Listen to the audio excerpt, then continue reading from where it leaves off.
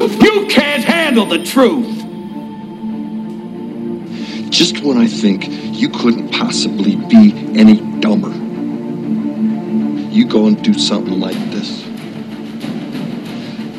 And totally redeem yourself! You're gonna need a bigger boat. Get away from her, you bitch! The first rule of Fight Club is, you do not talk about Fight Club. To infinity and beyond! Yippee-ki-yay, motherfucker. Hi, and welcome to the Samuel and Manuel Movie Podcast. I'm one of your hosts, Sam Reimer. And I'm Manuel. Well, off the top of the show is usually where we have some witty banter, and I've been trying to rack my brain for just about anything to say, but I think it's safe to say that the beginning of the Christmas rush in retail for both of us, or just really the Christmas rush in general for you, has gotten to both of us. Yes, yeah, I had a very long day today. I am sapped of energy. My only motivation for my shit day today was to get here to be able to do this. That's all I was looking forward to. Yeah, I actually accepted a later shift today for one of my coworkers. I don't know if you can hear it in my voice, but I am feeling weary. So we will get some caffeine in us, as we always do. We will keep the energy high, keep things light. Indeed. And hopefully not make too many mistakes, as we all know we're both going to do anyway. I'm sure as soon as you and I both start prattling on about movies, our energy level will pick up pretty good. Oh yeah, we could turn it into a drinking game if that wouldn't make me fall asleep faster. But in the meantime, before we get into the meat of the episode today, Mr. Manuel, why don't you tell the people where they can find us on social media? Yeah, you can find us on iTunes, Spotify, Google Podcast, and I'm going to check some other podcasting apps and websites to see if we're available there, so I'll keep us up to date on that. But you can also contact us through our social media on Facebook, as well as Instagram and Twitter at Sam_Manny_movie. We would love to hear from you.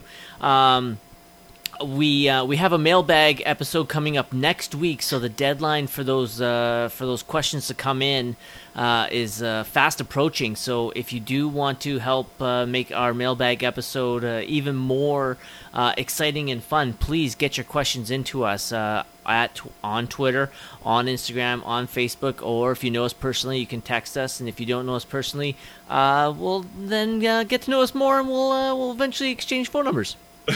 Especially you, Mr. or Mrs. Sweden person. I'm still intrigued by this whole thing. Ah, shit, that reminds me. I was going to learn how to say, like, hello or in Swedish or something like that. But we'll get there. By the end of our tenure, this entire podcast will be in the Swedish language. That would be awesome. Please remember to rate, review, and subscribe to us on iTunes, as that will increase our profile and we'll allow more people to find our little podcast. I forgot to double check our numbers as I usually do before each episode. We already know how famous we are. That's right. We're at a good baker's dozen, I think. Exactly. So, on this week's episode, this is the one that we had to put back a week, but we're happy to be here. This is when we're going to look at the 77th Annual Academy Awards. We're going to we revisited the 5 Best Picture nominees. We're going to discuss them. We're going to spoil them. And then now, was this 13 years of hindsight, we're going to decide which one should be Best Picture. Did they get it right in 2005? Or do Sam and I disagree with their selection? I'm going to go right off the bat here. I've just been looking off the nominees. Mm-hmm. It's pretty clear to me that Best Picture should have been won by a movie that was not even nominated. Are we going to go there right now before we even... I'm pretty sure I know which one you're going to pick. I'm pretty sure you know what it is. I think it ended up winning an Academy Award that year. And that's Eternal Sunshine of the Spotless Mind. You're absolutely correct. It's one of very few movies that you and I have both given 5 out of 5 stars on air. However many episodes ago that was. But yeah, Eternal Sunshine is a beautiful movie. If you haven't seen it, you should definitely go watch it. But that's unfortunately not one we get to talk about today. And if you have seen that movie, you should definitely listen to our episode. That's episode number 21, Eternal Sunshine of the Spotless Mind. Which was just off the top of your head, right? Yes, of course. I actually wanted... I should have brought it up, but actually, before I make my point, Sam, out of these 5 nominees for Best Picture, which we should tell our listeners right now were The Aviator, Finding Neverland, $1 Million Baby, Ray, and Sideways. Prior to this, had you seen any of these movies? I actually saw Finding Neverland when it came out, but wow.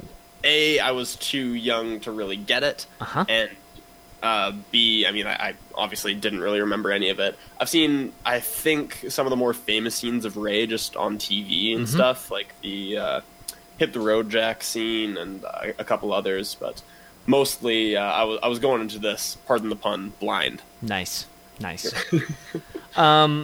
This was one of the years, as a lot of our loyal listeners know, these episodes are easily one of my favorites to do, if not my favorite. Mine as well. Awesome. But this was one of the years that I was kind of not excited about. These 5 movies, there's 2 in here that I'm not really a big fan of, so the prospect of rewatching them, I was not excited about, and I got them out of the way right away, and was happy to. I am looking forward to discussing them, and one of my plans was because I really wanted to look at the other movies that had come out this year to find replacements for these ones, but I unfortunately didn't get around to it, even with the extra time we had to prepare. I did have one other, maybe not as a replacement, just because it is so rare for a movie like this one to take the spot of a Best Picture nominee, but I would have loved, one of the best movies released this year was The Incredibles. Oh, The Incredibles nice. Came out this year, and that's certainly, that one and Eternal Sunshine of the Spotless Mind are 2 of my favorite movies. I mean, Incredibles is up there for the best Pixar movie and one of the best animated movies ever. Eternal Sunshine we've already talked about. So there were definitely some that were probably missed. Another good one is the best of the Harry Potter series, which is The Prisoner of Azkaban, although that, of course, would never have a chance in hell to get the Best Picture nominee, but nonetheless quite a good one. Also, the best of the original Spider-Man trilogy, Spider-Man 2, came out this year. Again, not necessarily a Best Picture nominee, but definitely another good movie that came out this year. I'm gonna actually, since we're on this subject, I'm gonna take a quick peek through these. Unfortunately, these are in alphabetical order. Let's see here. Before Sunset, I haven't seen, but I heard it's really good. Let's see here. The Butterfly Effect, I didn't mind. It's not one that I would want on this list, but I did enjoy that. Oh, the movie Closer. I know it got a couple. Oh, here's another one I like. Closer did get a couple nominees this year in the acting categories for Clive Owen and Natalie Portman. Closer is a really good movie. Dark as shit, but I really liked it. Collateral with Tom Cruise and Jamie Foxx. Oh, what a great movie. Fucking love that movie. Have we talked about that one before? No. That's a fucking great movie. Man, Jamie Foxx killed it this year. Yeah, he got double nominations, hey? Oh, did he really? He was nominated for Best Actor for Ray and Best Supporting Actor for Collateral. I see that, yeah. Wow, that's awesome. One of the few Ben Stiller movies I liked, Dodgeball, released this year. Oh, yes. Oh, Eurotrip. I haven't seen it since it came out. Holy shit, Fahrenheit 9/11. That was this year. Good damn. This movie, this year's not too bad so far. But I still haven't found anything that I'd really probably put... Oh, the first Hellboy. That was a pretty good movie. I haven't really found anything that I would put... Oh, there's The Incredibles. Let's see here. Obviously, with it being a kids' movie, I wouldn't really expect you to be a big fan of this one. But Lemony Snicket's A Series of Unfortunate Events came out this year. That's one of the ones I remember from this year, because I was a big fan of that series as a kid, and I remember actually being disappointed by the movie. I haven't watched it in years and years and years, but... I would actually probably... I'm not going to lie. I would actually... Kill Bill Volume 2 was this year. Oh, nice. I would probably put it on there. a movie I love, but definitely wouldn't make Best Picture. That's Man on Fire. Let's see here. The movie everyone loves except for me, Napoleon Dynamite. Wasn't a fan. You didn't like Napoleon Dynamite? No. Oh, that's upsetting. The tearjerker movie of the century for me, The Notebook, released this year. Overrated. Overrated. Let's see here. Wow, I'm still not seeing anything that I would definitely. So it looks like they might have gotten it kind of right, as I don't see anything that I would definitely say had to have been on this list. As far as Best Picture go, the only one we've talked about so far that I think had to have been nominated that wasn't was Eternal Sunshine. Yeah. Oh, one of my favorite movies. Well, I shouldn't say favorite. One of the funniest movies I've ever seen.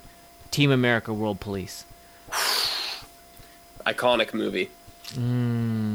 Wow. Best part of that movie is the Pearl Harbor song. Wow, looking at wow. Okay, so one more before we off of this. Yeah. Not really a great movie, but just a really entertaining one in my opinion. I, Robot. I agree. I think just a solid sci-fi movie. Wow. Okay. So, doesn't look like there was a lot on there that really resonated with me that I would have slipped in there. I won't lie. Kill Bill Volume 2 would definitely be on this list. And, of course, Eternal Sunshine, which is a glaring omission in my opinion.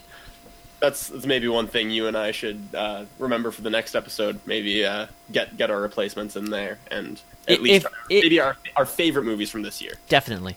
Yeah. Okay, so let's get started. Like always, we are going to do this alphabetically, and as a heads up right now, we will be spoiling each and every one of these movies. So if you haven't seen any of these 2004 films, pause it right here. Go watch them, come back and join us. I am looking forward to talking about these movies, but like I said, there's a couple on here I wasn't a big fan of. So, Sam, you ready to go? Yeah, quick question. Yeah, are we starting with Aviator, the, or are we going Finding Neverland right away? No, we're going with Aviator, the. Okay. And, I forgot. Damn it. I'm going to have to do them off the top of my head. I always forget to do favorite scene. Oh, yeah. I definitely forgot to do that, too. God, we're bad at this, aren't we? I know, we really are. It's a good thing we don't have sponsors or anything to disappoint. just legions of fans. That's right. Legions of fans. Legions is like dozens, right? Or like tens. Even that would be too many. That's still too many. All right, so we have The Aviator, directed by Martin Scorsese, written by John Logan, 77 Metascore, budget of $110 million, grossed $213 worldwide. It won 5 Oscars: Best Supporting Actress for Cate Blanchett, Best Cinematography, Best Film Editing, Best Art Direction, and Best Costume Design. It had 6 other nominations, including, obviously, Best Picture, Best Actor for Leonardo DiCaprio, Best Supporting Actor for Alan Alda, Best Director for Martin Scorsese, Best Original Screenplay, and Best Sound Mixing. The plot: a biopic depicting the early years of legendary director and aviator Howard Hughes' career from the late 1920s to the mid-1940s. Sam, you'd never seen The Aviator prior to this. What do you think of it? Yeah, not only had I not seen The Aviator, I wasn't really... I had heard of Howard Hughes, wasn't really familiar with a lot of his stuff other than the fact that, he was a famous aviator and that he was a movie director, but I really couldn't name you a Howard Hughes movie off the top of my head. I also knew that this was one of the few Leo DiCaprio movies that I haven't seen, so this was certainly on the list already, and I wasn't surprised. I wasn't surprised that I enjoyed this movie. It is Leonardo DiCaprio, it is Martin Scorsese. This was one of the stronger entries, in my opinion, in the 5 nominees of this year. It maybe a little bit overlong, which I guess we'll get to, but initial impressions, I was quite impressed. All right, this is where you and I disagree. Oh, that's a rarity. I know. I did not like The Aviator when it came out. This is one of the movies that I was not looking forward to rewatching. Going into rewatching it, I was open to the idea. I'm like, okay, maybe something about myself triggered me when I watched it in 2004. Maybe I'll like it now. And rewatching it, I was like, nope, I don't like it.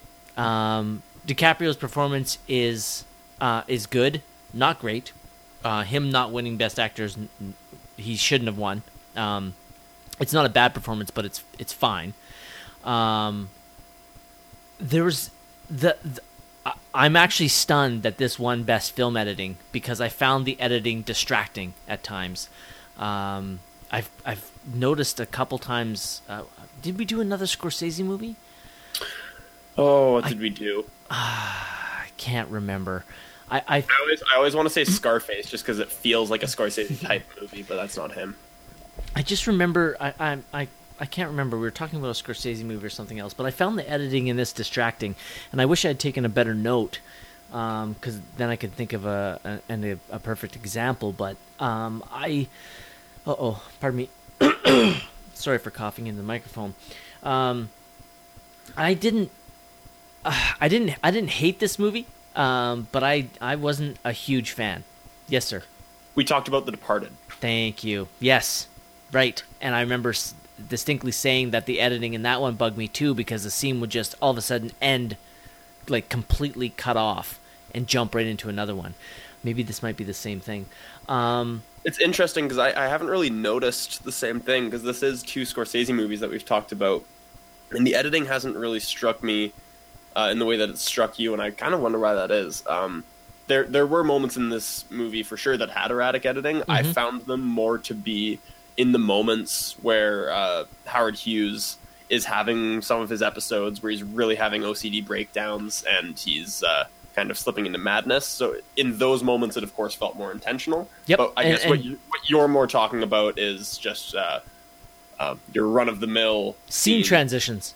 Yeah, scene transitions and things of the like. Yeah. The editing when he's having when his OCD is taking over, that doesn't bother me because that's obviously intentional. So that it wasn't that it was bothering me. But the scene transitions for Scorsese in the last two movies of his that we watched are a little jarring for me, and I'm not a fan of that style. But the other oh my gosh, the other areas where this won, especially Cate Blanchett winning for her portrayal of Katharine Hepburn. I remember seeing it in the theater and I was just jaw dropped. But come on, like Blanchett's easily one of the, in my opinion, top 3 actresses today. Yeah, her getting a nomination is like Meryl Streep getting a nomination. It's sort of like, is like, oh, Cate Blanchett. You okay over there, Manny? Oh yeah, big time. You did not turn your microphone off. That is so horrible. Just coughing right over me. Oh, I am so sorry. Just thinks he's the star of the show. And this is how you know that all of this is raw, unedited stuff, because that's staying the fuck in. I'm definitely not taking that out. What a fucking dick. I gotta make sure that green light's off next time. Right now that they got to hear you just cough up a big hunk of phlegm. I know, right? Oh my god, that's so fucking disgusting and horrible. I can't even remember what we were talking about. Cate Blanchett. Yes. You're talking about Cate Blanchett getting a nomination the same as Meryl Streep. Yeah, basically. It was just like, oh, she was in a movie this year, we have to throw one her way. Not always the case. One of the performances of Cate Blanchett that we've always talked about is it Hela from Thor Ragnarok? Yeah, that performance has definitely grown on me, but it certainly doesn't show off her talent as an actress as much as this role does. Yeah, she is absolutely superb as Katharine Hepburn. She's hands down the highlight of the movie for me. The art direction and costume design are top notch. Recreating the 20s and 40s was great, especially the recreation of the planes that Howard Hughes helped design and build. It's the movie itself that I didn't really enjoy.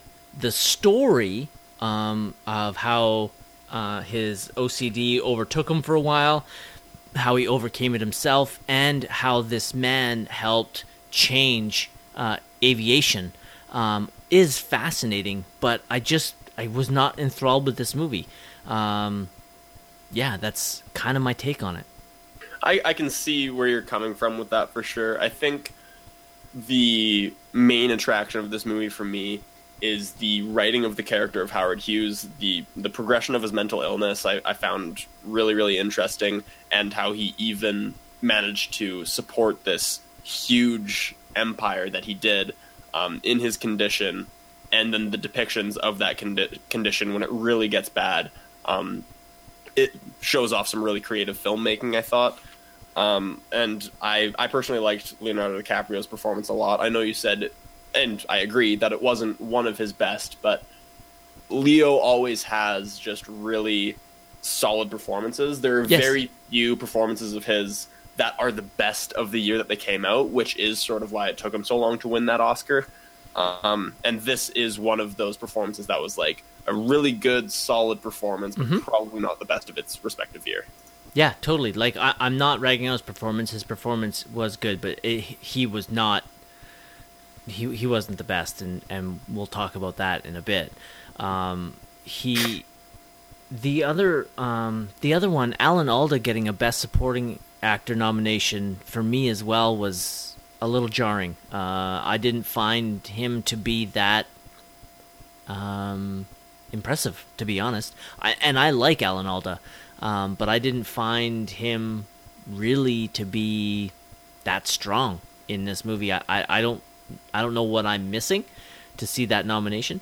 But again, even in that category of Best Supporting Actor that year, he wasn't anywhere close. Well, looking at them right now, he's number 5 out of the 5 nominees, in my opinion.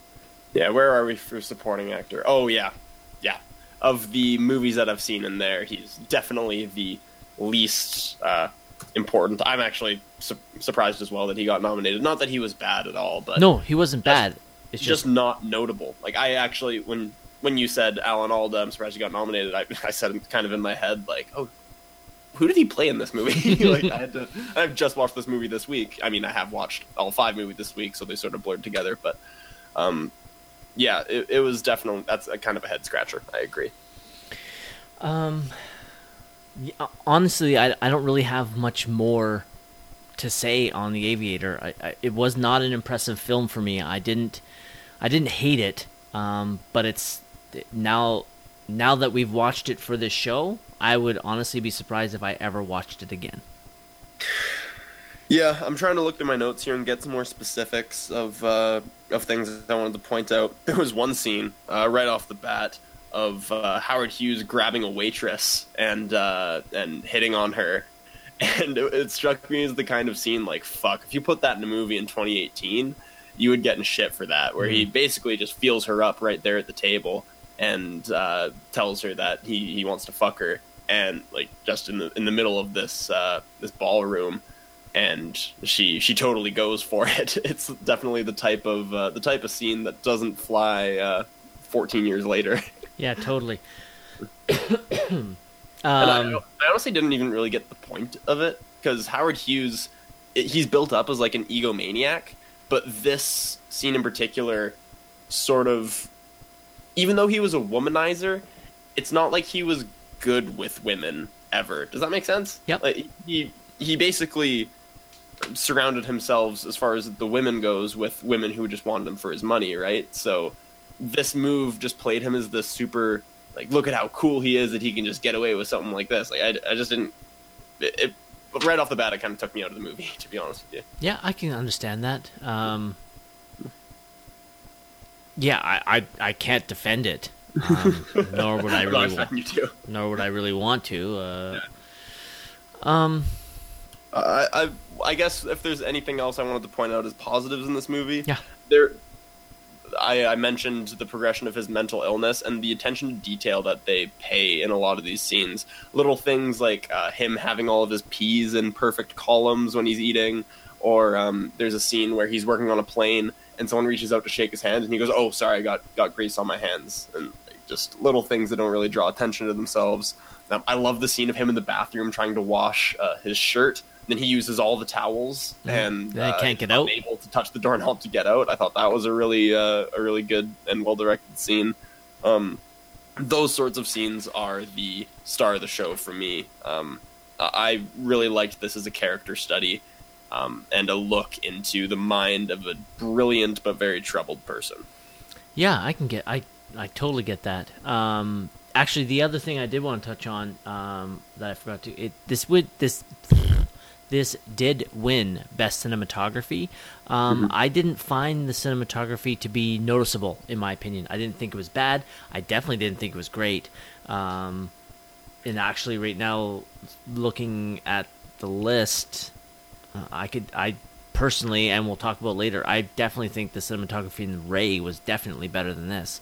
And Ray I don't even think Ray got nominated. Oh no, it did get nominated for Best Cinematography this year.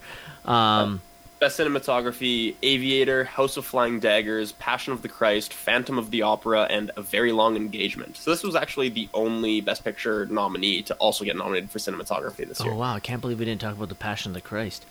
Yeah. Well, House of Flying Daggers is a gorgeous film, so I can see why it got nominated. Very Long Engagement I haven't seen. The Phantom of the Opera, if I saw it, I don't remember it. I obviously remember the play because I've seen it twice. So wow, it looks like the competition wasn't that fierce. Like I said, it just feels like a weak year to me.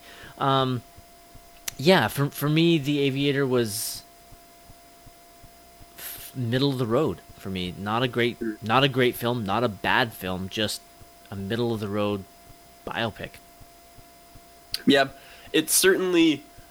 I could see this movie in a stronger year not getting nominated, and I can definitely see where you're coming from. That it didn't engage you. I found enough in it for me that was interesting, and it grabbed my attention for the full, close to 3 hour long runtime.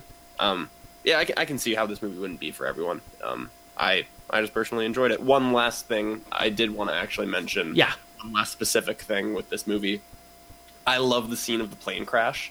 Howard's plane crash definitely felt. Oh. I felt the terror, and there was certainly no holds barred with it. It was gory, it was bloody, it was disturbing, and it was effective. Yeah. Yeah, and I will give this to them.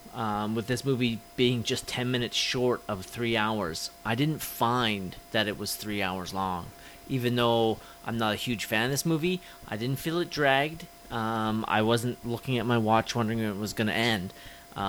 So I'll tip my cap to them for that, for keeping me engaged for close to 3 hours without me being bored for a movie I didn't fully enjoy. So I will give them that. Favorite scene? I've purposely not touched on it. I think the scene where he locks himself in the theater and solely delves into madness is going to be the winner for me. It's a nice culmination of everything we've seen up to this point, all these little moments of his OCD and his mental illness taking over. Maybe a close second would be the plane crash, but for me it's got to be the theater. For me, it's the courtroom, or sorry, not the courtroom, the Senate hearing scene at the end, where he turns the tables on Alan Alda's senator, and he's kind of really rebounded from his OCD taking over his life. Kind of a little fuck you moment where he has the facts to back up what he's saying to counteract what the senator's doing. I really enjoyed that. That's probably my favorite scene.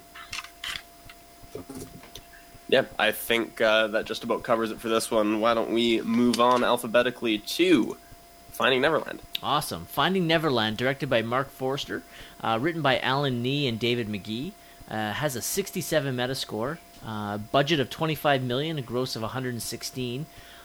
It won one Oscar, won Best Original Score, had 6 other nominations, which obviously include Best Picture, Best Actor for Johnny Depp, Best Adapted Screenplay, Best Film Editing, Best Art Direction, and Best Costume Design.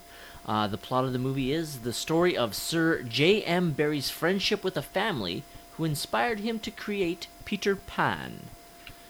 Sam, this is the only movie you had seen prior to this, but like you mentioned earlier, you were too young to fully realize what you were watching, so you revisited now in 2018. What are your thoughts on Finding Neverland?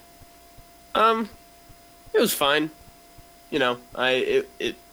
Again, like you can say of probably most of the movies on this list, in a stronger year, this doesn't get nominated, I don't think. It's honestly pretty forgettable, in my opinion.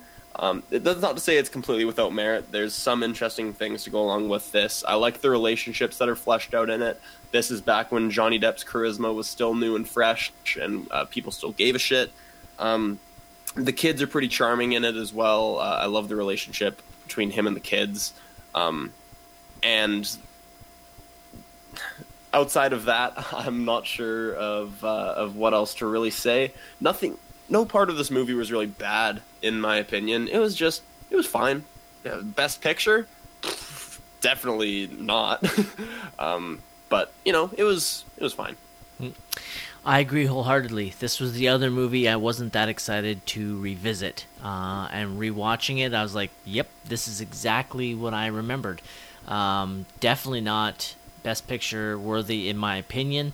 A pretty much forgettable film. Not even, honestly, like you said, there's not a moment in this movie that stands out to me. You can definitely see the difference in today's film as opposed to back then, and back then's only 13 years ago. But I guess for lack of a better word, the dream sequences or imagination sequences would now be done in CGI instead of the budget restraint way that they were done. Let's talk about that, actually, the effect of the dream sequences and the imagination sequences, because they are quite clearly low budget, the way that they've shot them. What did you think of? Do you think they were intentionally, or is it 14 years hindsight that these look bad now, or was it supposed to look sort of childish to meet the themes of the movie? I do. I think they were meant to be. I think that it was done on purpose. In my opinion, they were done that way more to kind of invoke a child's idea of what J.M. Barrie is proposing to them. Like with the dancing bear, like the first one I think is the dancing bear in the circus, and it's done really low budget and it doesn't look good. But in my mind, I think that's the way that he thinks that a child would see it, or those children would see it. In today's film, if they were to remake this now, all of those sequences would be redone fully digital, like later on when they're at the house and they're playing Cowboys and Indians, I bet you there'd be a big CGI old western town setting there, and they would all be fully dressed in garb. But again, I didn't. This movie was middle of the road at best for me. The one thing with it is I don't know if Depp's accent is any good. Because I'm not from the UK. So I don't know if he's pulling off a good accent or not. I would love to know if any of our listeners are from the UK and could tell me if his accent was good or bad. I would love to hear that. Him getting a Best Actor nomination for this is surprising. My memory of this movie was that Winslet got a nomination, because that wouldn't have surprised me, but she didn't. She's really good in this movie. If she got a nomination, I wouldn't have been surprised. The fact that she didn't is kind of a little bit shocking to me, but it's not an Oscar-winning performance in my mind, with the exception of the last scene where the play is at the house, because her emotions that she reveals just through her eyes throughout that whole final scene, to me, is the highlight of the film. Most of the movie, I was slightly uninterested, but I knew from my memories that last scene at the house was going to be worth it, and Winslet makes it worth it. It's really, really touching, and she really carries that scene. Yeah, Jamie Foxx pulled off what she couldn't this year with his double nomination, because she was nominated for Best Actress, or I guess she lost, of course, to Hilary Swank, but she was nominated for Best Actress for Eternal Sunshine, and then couldn't pull off the double nomination for this one. But yeah, her performance certainly was a standout in this movie. not like Johnny Depp was bad or anything like that. He was just Johnny Depp, and I think he was nominated because the Johnny Depp charm was still new and fresh to audiences everywhere. As far as his accent is concerned, uncultured Canadian swine like you and I will not will not be able to discern the subtle differences between this UK accent and that UK accent. But definitely didn't take me out of the movie, so I guess I can't complain about it all that much. Yeah, I'm not saying it's bad. I'm just always, because I'm not from the UK, I'm always wondering, are their accents any good? Much like I didn't even know Daniel Kaluuya was from the UK, so his American accent to me was spot on. But perhaps one of the reasons that Depp got nominated for this performance is knowing how eccentric Johnny Depp is in real life. For him to play such a low-key role is an astounding fact. A couple things that I did like about this movie, even though, like I said, I wasn't the biggest fan. Dustin Hoffman's little quips and barbs as the, I guess, theater owner or producer were fucking hilarious. Just these little digs, little shots every once in a while were one of the highlights of the movie for me. The other thing I noticed is that even while dying, Kate Winslet is still stunningly gorgeous. When she's supposed to be at the height of this sickness, she still looks beautiful. Honestly, even when she's dying on the door in Titanic, I'm just like, damn, that is one sexy frozen human being. Yes. Because and through my research, as you know, I do like to pick up little things on the movie. I didn't find anything that interesting on The Aviator, but I have a couple tasty little tidbits about Finding Neverland. Shoot. At the end of the movie, and the end of the movie, I'm just going to spoil it right here. My favorite scene is the end of the movie when J.M. Barrie brings the play to Sylvia's house. I did cry. It's so well done. It's so touching. The movie builds up to that moment, and it does it in a great way. But at the end of the movie, when J.M. Barrie is showing the play to Sylvia at her house, Peter Pan asks them to clap their hands to save Tinkerbell. Julie Christie, who played Sylvia's mom, reaction to this was to immediately start clapping. This was unplanned, and the children had no idea how to respond to it, so the look of shock on their faces is real. I like that. Me too. We always manage to find these, or you always manage to find these unscripted moments, and those are some of the best things, some of the best tidbits you can find in movies like this, or movies in general, is just, you can do all the planning you want, you can have an image in your head of how the movie's going to go, but then sometimes inspiration just hits. Yeah. It can work out really well. And then I have two other ones. So this other one is, if you remember the first formal dinner scene when the kids come over to Jan Barry's house with his wife, the kids are laughing a lot. Because during the formal dinner scene, Johnny Depp placed a fart machine under Julie Christie's chair. And he had a remote control and triggered it all the time, so the kids laughing is them a little bit out of character, but they caught it on film to create that moment. That's hilarious. Yeah. I like that. I'm 12 years old at heart, so a good fart joke is not something that I'm above. And then one of the other piece of trivia I have is always one of my favorite things is to see who else was offered or considered for the roles in movies. And one person that was considered for the role of J.M. Barrie was one of your favorite actors, Jim Carrey. Interesting. I'm sure he had bigger fish to fry with Eternal Sunshine coming out this year. But it was a wise choice. I would have definitely been interested at least to see Jim Carrey's rendition of this character. Just because he's a really childish, physical actor, and he probably would have brought another dimension that Johnny Depp, or really no actor on Earth, is capable of doing. Yeah, totally. Other than that, again, I don't really have much to say. I did actually, when they do play Peter Pan, for the first time, not at the house, but actually at the play. I liked it. I liked the magic, the moment built up to it. I love that the audience didn't know what to do, and I love how J.M. Barrie brought in those orphan kids and placed them throughout the theater.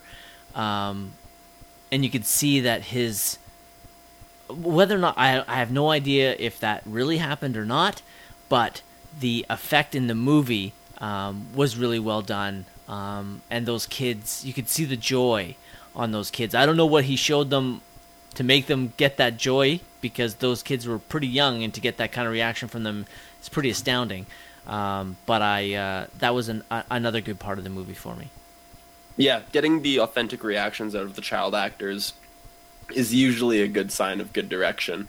I actually did want to talk about the director, Mark Forster. Yeah. I'm just looking at his filmography right now. He's actually put together a lot of movies like this, in that he makes movies that are good, not great, in my opinion, just looking at what he's made. Finding Neverland, of course. Stranger Than Fiction is, in my opinion, a pretty underrated movie starring Will Ferrell. The Kite Runner was a great book. I remember liking the movie at least. Quantum of Solace wasn't that great, honestly, in my opinion. World War Z is a movie that I'm an ardent defender of. I really enjoyed World War Z as well. Yeah. Man, you and I agree on so much shit. And actually, that movie just got absolutely shat on. I just watched Christopher Robin this year as well. I took my daughter to it. Oh, how was it? It was exactly like Finding Neverland. It was just fine. Yeah, he makes a lot of just fine movies from the looks of it. Just a quaint little filmography he's got there. Actually, one more thing I did want to touch on before we move on is this did win Best Original Score. I wish I had it lined up so we could actually play a little clip of it, but I loved the score in this movie. It was easily one of the first things I noticed. And then after watching the movie and then doing the prep work for this section, learning that it won Best Score made me quite happy, because I really love the score of this film. Yeah, Best Original Score nominees, Finding Neverland, of course, won. Then there was Harry Potter and the Prisoner of Azkaban, Lemony Snicket's A Series of Unfortunate Events, The Passion of the Christ, and The Village.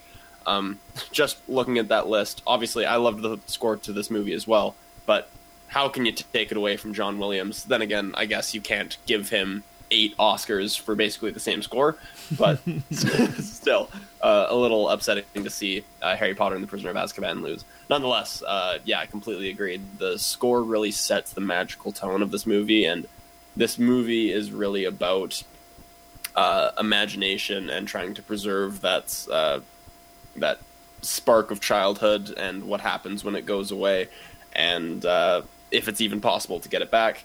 And there are some nice moments in this movie to that regard. It shares a lot of themes with Peter Pan, which of course is a pretty timeless tale, minus the cowboys and Indians scenes that are also present in this movie. I was totally offended by that, just so you know. I knew you would have been typing up a big long blog post, long Facebook post. It's right there in my notes. Totally offended by his portrayal of First Nations. I wrote that in my notes. For those who don't know us, we're obviously kidding. Manny yes, is not offended by I am anything but a social justice warrior. Yeah. Although you are half native. Even though I am, yes.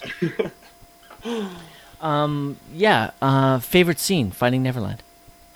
Yeah, you pretty much said it with the scene at the end where the play is taking place in the house. It was quite a touching scene. Besides that, if I'm just to play devil's advocate, I guess, to your point, there's a little moment where the eldest son, I think his name's George, finally stands up to his grandmother and just fucking berates her. That's a smaller moment, but it was the first moment from his character where I was like, oh fuck, like, yeah, you go, man, way to go. I agree. So, that was a little surprising moment that I liked. Yeah, that was a great moment. But yeah, for me, it's obviously when they bring the play to the house, it is touching and filling. And like I said, Kate Winslet alone carries that whole moment. And who is it? Oh, I need to quickly. I just want to quickly look her up. Whoever it is that is actually playing Peter Pan, Kelly MacDonald. She's really good. In that final scene as well. playing Peter Pan.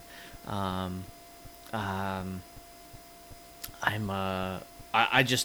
really enjoyed the ending to this movie. But for me, obviously, the highlight is the score. But yeah, that's it for Finding Neverland. It's a Mark Forster middle of the road film. You get what you pay for. Yes. All right. So with that out of the way, I guess we move along to the next one, which is the big one. That would be the Best Picture winner, $1 Million Baby. Correct. $1 Million Baby, directed by Clint Eastwood, written by Paul Haggis. Do you remember that name? I do remember that name, and I was looking it up beforehand, and I can't remember why I remember that name now. He directed Crash.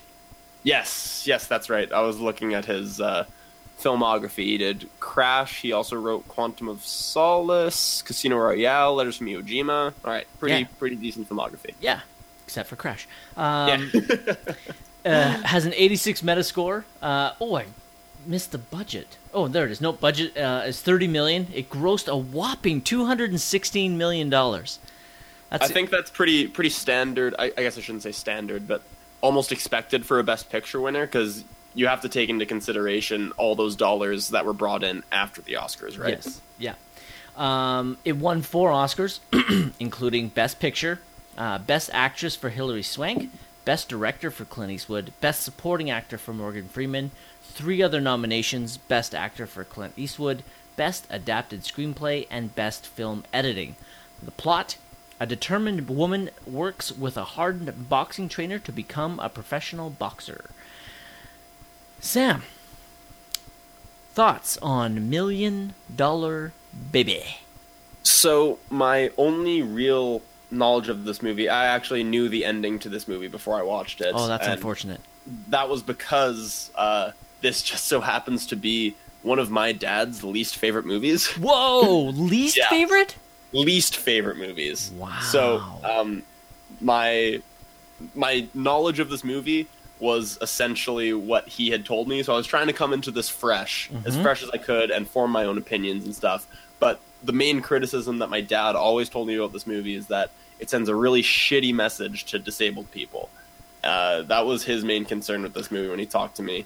Interesting. Okay. In that, the message that could be construed from this movie, he argues, is that life is no longer worth living once everything that made you happy is taken away from you, and once you're disabled, that's it. You just, it's okay to want to die after that. That's the message that he perceived could be perceived by other people. Does that make sense? It does. Yeah. That's interesting. That never occurred to me. Okay. But I can understand how he sees that point. I disagree, but I can see how he can... I can understand his criticism. Yeah. Please continue. So, keeping in mind that listening to that was my only prior knowledge of this movie, all things considered, I think I came away from it with a pretty positive experience. I certainly had other criticisms, and I can see where my dad got that impression from of what I just said. And there were other criticisms that I had of this movie that we'll get to. But overall, it was quite well directed. The performances were quite good, and just pretty entertaining all around. It's, on the surface, this could be considered a sports movie, but it's really not. It's more of a personal drama. Mm-hmm. There's the boxing is pretty much secondary in this movie. Agreed. I guess I'll leave it there for now and let you give your thoughts. But overall, I found it pretty enjoyable, especially considering how much I was expecting to really not like this movie coming in. Fair enough. Wow, it overcame some obstacles there. $1 Million Baby, I don't remember. I know that I've seen this more than once, but this might have only been my maybe 3rd or 4th time. And it's definitely been a while since I watched it. I remember as I was getting ready to watch this movie, I played the trailer for it. I remember distinctly I was either making dinner or making some snacks getting ready. So I was playing the trailer, and the trailer for this is really good, and it had me really excited to rewatch it. And sitting down rewatching it, I was just reminded that I really did enjoy this movie. I am a fan of Clint Eastwood's movies. They tend to really be hit or miss. The ones that are really good are really, really good, and the ones that aren't are generally pretty fucking bad. This is one that I really enjoyed, especially acting wise. The three nomination, the two wins and the one nomination are astounding. Hilary Swank is really good in this movie. Morgan Freeman is really good in this movie, and Clint Eastwood, he just reminded me that at times he can be really good. His politics aside, I don't really agree with his politics, but like we mentioned before, I can separate the actor and the art. I also actually really enjoyed the score for this movie, which was, if I'm not mistaken, I'm pretty sure was written and performed by Clint Eastwood. The Clint Eastwood, like his nomination here is basically him playing a grumpy old man, which is what he is in real life. Yeah, really playing against type there. Yeah, but I still really liked it. It's in the trailer. It's one of the moments in the film. But the quote, "Girly, tough ain't enough," is a quote I really like, and his delivery of that line really resonated with me and really stuck with me. I did really enjoy this movie. That's basically my main thoughts on it. Yeah, I'm glad that you brought up Clint Eastwood and the concept of sort of separating the artist from the art, because that's something that I wanted to talk about as well. Because I agree, Clint Eastwood comes off. I haven't really gone too in depth into him as a person, but from what I have seen of him and his politics, I'm not, shall we say, aligned with him. Mm-hmm. And that's something you definitely want to try to separate yourself from. That being said, it as an artist and as a director and as a writer, it's pretty difficult to separate your beliefs from what you're making. And I wouldn't expect anyone to even attempt to separate themselves from their art. So sometimes you do find certain things bleeding through. I was trying to figure out the best way to phrase this actually earlier today while I was at work. I was sort of really bored and doing menial tasks. And I think it's just his worldview in general, not any particular policy that he supports or anything, but he strikes me as a guy who has a very different worldview than I do. And sometimes that comes across. One just even small example of this in this particular movie is just the way that him and Morgan Freeman talk to each other. And this is something you also see in Gran Torino, for example. The way he talks to, I think, a couple of shop owners is just the way men are supposed to talk to each other. How, like, they never show any sort of affection to one another. It's all insults all the time to each other. And it's just... It strikes me as so overly macho just for the sake of being macho. And this is just one small thing. It's one small example of what I'm talking about. Mm-hmm. Like, but that didn't make me hate this movie by any stretch of the imagination. It's just, he strikes me as the kind of guy who has a very traditionalist mindset, or even like the whole I don't train girls thing just kind of struck me as a little bit cheesy, or a little bit like a shoehorned in problem in this movie. Yeah, I don't know. Maybe I'm not making any sense here. Why don't you tell me? I know what you're trying to convey, and I understand what you're trying to say. And I'm not making excuses for him being that way, but he is from a different generation. Mm-hmm. From you, he's technically 2 generations away from you. Where for me, Clint Eastwood is generally about 1 generation away from me. Yeah. Maybe 2, but... So I'm not using it as an excuse, but the way that he treats Scrap Iron is the way, like, those men didn't show their feelings. That's how they displayed their affection for one another, is the way that they made fun of one another. And it's definitely a way that I show my friends how much I love them. For sure. Is by no doubt in my mind. By constantly making fun of them as good as well as I can. Hopefully hopefully to get them to the point where they want to punch me in the face. Speaking of that, the chemistry between Eastwood and Freeman is on full display. I don't know. I'm pretty sure these 2 guys are friends in real life. And if they're not, then that just elevates the acting chemistry they have between them in this film, because they just easily convey that these two guys have known each other for decades, and that they really do love one another. But being from the generation they are, they'll never say that, but they just show it in the way that they know how, and that's by making fun of one another and constantly ragging on one another. I did want to talk about Morgan Freeman briefly, and just that I couldn't help but think of The Shawshank Redemption the entire time this movie was playing, just because Morgan Freeman just has the voice that he was born to narrate just everything. We need to get this man to record every single word in the English dictionary before he dies, so we can just get him to continue narrating stuff after he dies. But it was good. It was awesome. I have it written. Here's one of my notes. One of the questions in my notes is: are there any movies that Freeman narrates that aren't great? March of the Penguins. That's a great movie. Even that, I saw that in theaters. That was fucking awesome. Yeah, like any movie that he narrates is automatically fantastic. Yeah, like even those Visa commercials are just like riveting. Yes.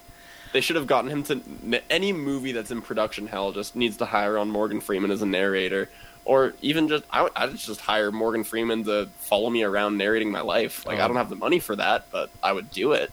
Oh, that would be amazing. That's the dream. One of the other small recurring moment in the movie is I love that Eastwood is taunting and terrorizing a priest, questioning religion, questioning the Bible, questioning everything, and the priest is doing everything he can to not snap. Yeah, I did like this side of the character, in that, you know, he does have a tendency to keep a distance from people and doesn't really know how to show affection, and the priest really is one of his only confidants, one of his only friends. It's established that he's a man of God. He prays all the time, and he goes to church more often than anybody, according to the priest. Yet all he knows how to do is to give this guy shit and to make his day miserable. And I thought that was an interesting side of this character. This character also, I should just say about Clint Eastwood, as talented as the guy is for sure, and I haven't seen a whole lot of his discography, but his range is just zero, isn't it? If he's not the grumpy, grizzled old man, like I have not seen him in a movie where he doesn't play that character. And like, if you watch $1 Million Baby and then watch Gran Torino, you'll think it's a sequel. You'll think it's the same character who's just gone off and found some other life, right? It's true. He really doesn't have much range. I should take a look at some of his filmography to see if he has done something else at the box. I don't have a problem with people that don't have a lot of range as long as they excel at what they do. And don't get me wrong, he does excel in this role. He is quite good. I really love him in this role. I love that he got a nomination. Again, he wasn't going to win because this is a powerhouse year for the winner, who was going to win the moment the movie was released. But I really liked Eastwood's performance in here. But we've really been talking a lot about Eastwood and Morgan Freeman, but we haven't really talked about Hilary Swank too much, who wins her second Oscar with this role, and it's well deserved. She is touching. She is strong. She is just a truly great, nuanced character, pulled by Hilary Swank. It's a well-deserved win, and I was really. I remember going into these Oscars, and I'd seen this movie obviously, and then the other ones for Best Actress. Annette Bening and Being Julia I hadn't seen. Catalina Sandino Moreno, Mariah Farrell Grease I hadn't seen. Imelda Staunton for Vera Drake I hadn't seen, but obviously I'd seen Kate Winslet in Eternal Sunshine, who I was hoping to win. But I also thought that Kate might win because Hilary had already won. And I like that Hilary Swank won because she deserved it, and not it was a payback for one that she didn't win or anything like that. Like I've said before, for Denzel winning Training Day, he didn't get that Oscar for Training Day. He got it because he should have won for Malcolm X. Yeah. And as I alluded to earlier, Leo didn't deserve the Oscar, or I shouldn't say he didn't deserve it, but he didn't earn the Oscar with The Revenant. He earned it with his body of work leading up to that point. Yeah, and that's always unfortunate. It's one of the politics in the Academy Awards is something that that's always going to be there, and hopefully it just doesn't show its ugly head too often. But Hillary's... Oh, go ahead. I was just going to say, of course, as we all know, that Swank won her other Academy Award for her portrayal of Brandon Tina in Boys Don't Cry, which I, of course, knew without looking it up on Wikipedia. How could you even suggest otherwise? Have you seen Boys Don't Cry? What an insulting question. No. It's good, and her that is another Oscar, obviously Oscar-worthy performance. It is a really good movie, and it's a well-deserved win. Like that, it's a phenomenal powerhouse performance. I have a couple with this. I found some really tasty trivia. One, Hilary Swank actually contracted a bacterial infection from a blister she developed on her foot during training for the role. The infection was so serious that she almost had to be hospitalized for 3 weeks. Catching the infection in the nick of time, she instead chose to take a week off for medicated rest and didn't tell Clint Eastwood or the other producers of the film about the injury because she didn't believe it was in character. Aw, that's insanely dangerous, probably, but also kind of awesome. Yeah. When it comes to other people in roles, here's an interesting one. Morgan Freeman was actually originally approached to play the role of Frankie Dunn, the one that Clint Eastwood did. But even before Clint Eastwood took on directing and starring roles, he decided to take the part of Scrap Iron. Paul Haggis, the writer, was actually scheduled to direct this film until Clint Eastwood came along and asked to direct it. And Haggis agreed to step aside so Clint Eastwood could direct it. And then two women were... one woman was actually originally attached to play Maggie, and that was Sandra Bullock. No. I agree. That's a no from me. Yeah. But she had a commitment to another film, the fantastic film Miss Congeniality 2. Oh, also nominated for Best Picture, right? Oh, no, it wasn't? Oh, That's okay. correct. The other person that was actually in consideration to play the role of Maggie was Ashley Judd, which would have actually been a pretty good role for her. And I could understand her doing a pretty good thing. The other little tidbit I had about it, this, for people that don't know, Clint Eastwood is a very fast-working director. He doesn't believe in a lot of takes, and as soon as he sees and gets what he wants, he basically cuts right there, and then they move on. So this film was shot in 37 days. That is fucking short. Yeah. Especially when you've already watched The Aviator, where movies were shot over the course of years. Yes. That's nuts. But that's all I had for $1 Million Baby. I don't really have much else to say. I did like it. You had some quips about it or problems with it that you wanted to discuss?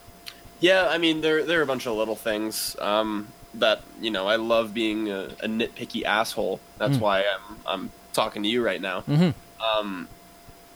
There's a guy that I actually really like in this movie who's gained some fame, excuse me. And that is There's three Jay people. Baruchel.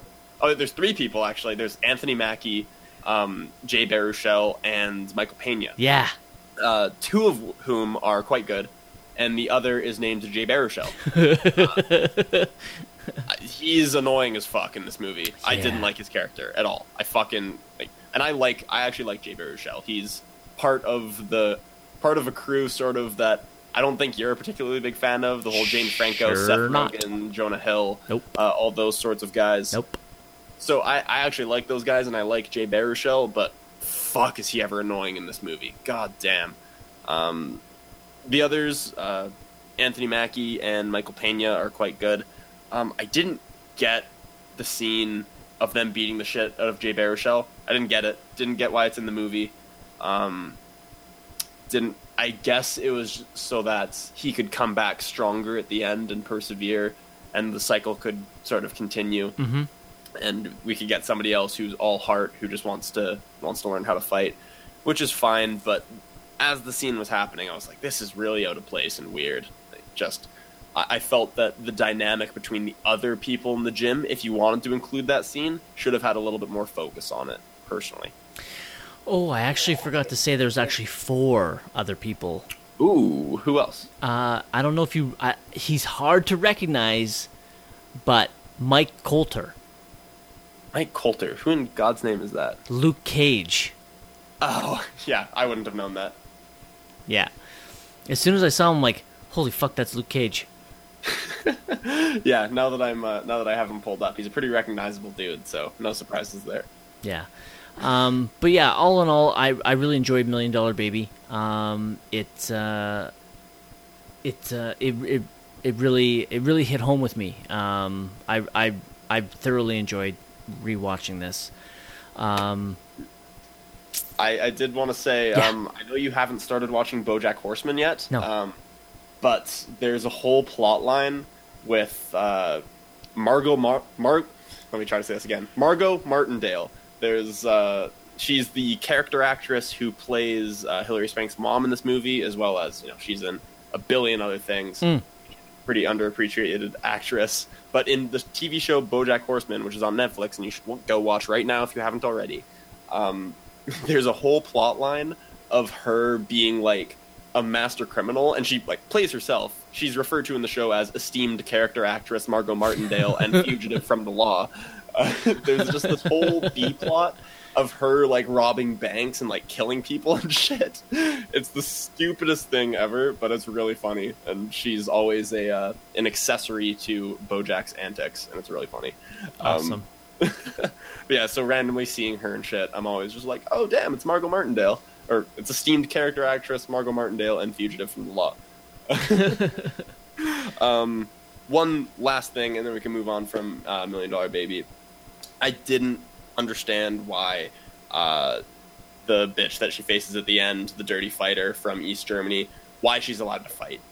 You're a bigger boxing fan than I, so you can definitely tell me what justifies a suspension or a ban, or whatever you want to call it. But given the history that's been established with this fighter, I don't understand why this fight is happening. And given some of the things that happened in the fight, it arguably should have been stopped sooner. I was wondering what your take on that was. Money. It's all money. The boxing world is incredibly corrupt.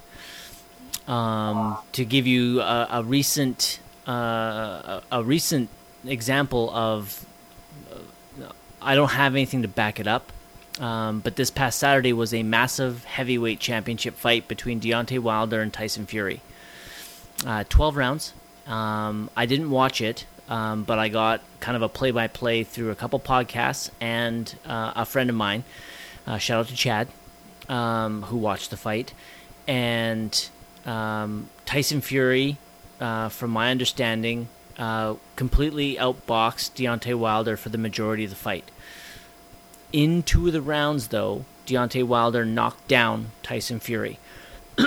In boxing scoring, if you knock somebody down, it's an automatic 10-8 instead of a 10. And in MMA, it's it'd be a 10-9. So with him knocking him down twice, that's 2 10-8 rounds. So that leaves 10 other rounds to score between Tyson and Deontay. Most people feel that out of those remaining 10, that that Fury probably won 8 of them. So by that scoring, Fury should have won the official decision was a draw. So a lot of people are up in arms. One of the judges actually scored the fight for Deontay Wilder because he is more marketable, he is undefeated, and he makes a lot more money. Under no circumstances from anybody that I've ever heard, and granted, in my limited boxing knowledge circle, that's only 4 or 5 people, including the podcast I listen to, has anybody even remotely said that Deontay, in the scoring of the fight, should have won. So this judge that scored it for Deontay, and it wasn't even close, like he had Deontay winning like the majority of the fight, shows the corruption or the idiocy of this. It's not the first time this has happened. A lot of fighters try their best to not allow it to go to the judges' scorecards because they know, depending on where you're fighting, if you're from England, like Tyson Fury is, and comes over to the States, where Deontay Wilder's from, if you go to the judges' scorecards, you're probably not going to win.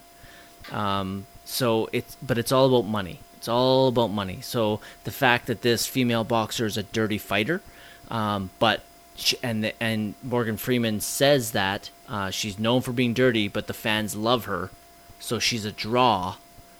Boxing commissions will turn the other eye because they want the money. Money, money, money. Well, that was a full-on essay with a thesis statement and everything. I'm not even being sarcastic. That was awesome. Thanks. I'd say that is an excellent conclusion to the $1 Million Baby section. Oh, but we're not done. We have to do our favorite scene. Oh, yes, of course. Yeah. Why don't you go if your voice isn't already tired? My favorite scene... Holy. What would it be?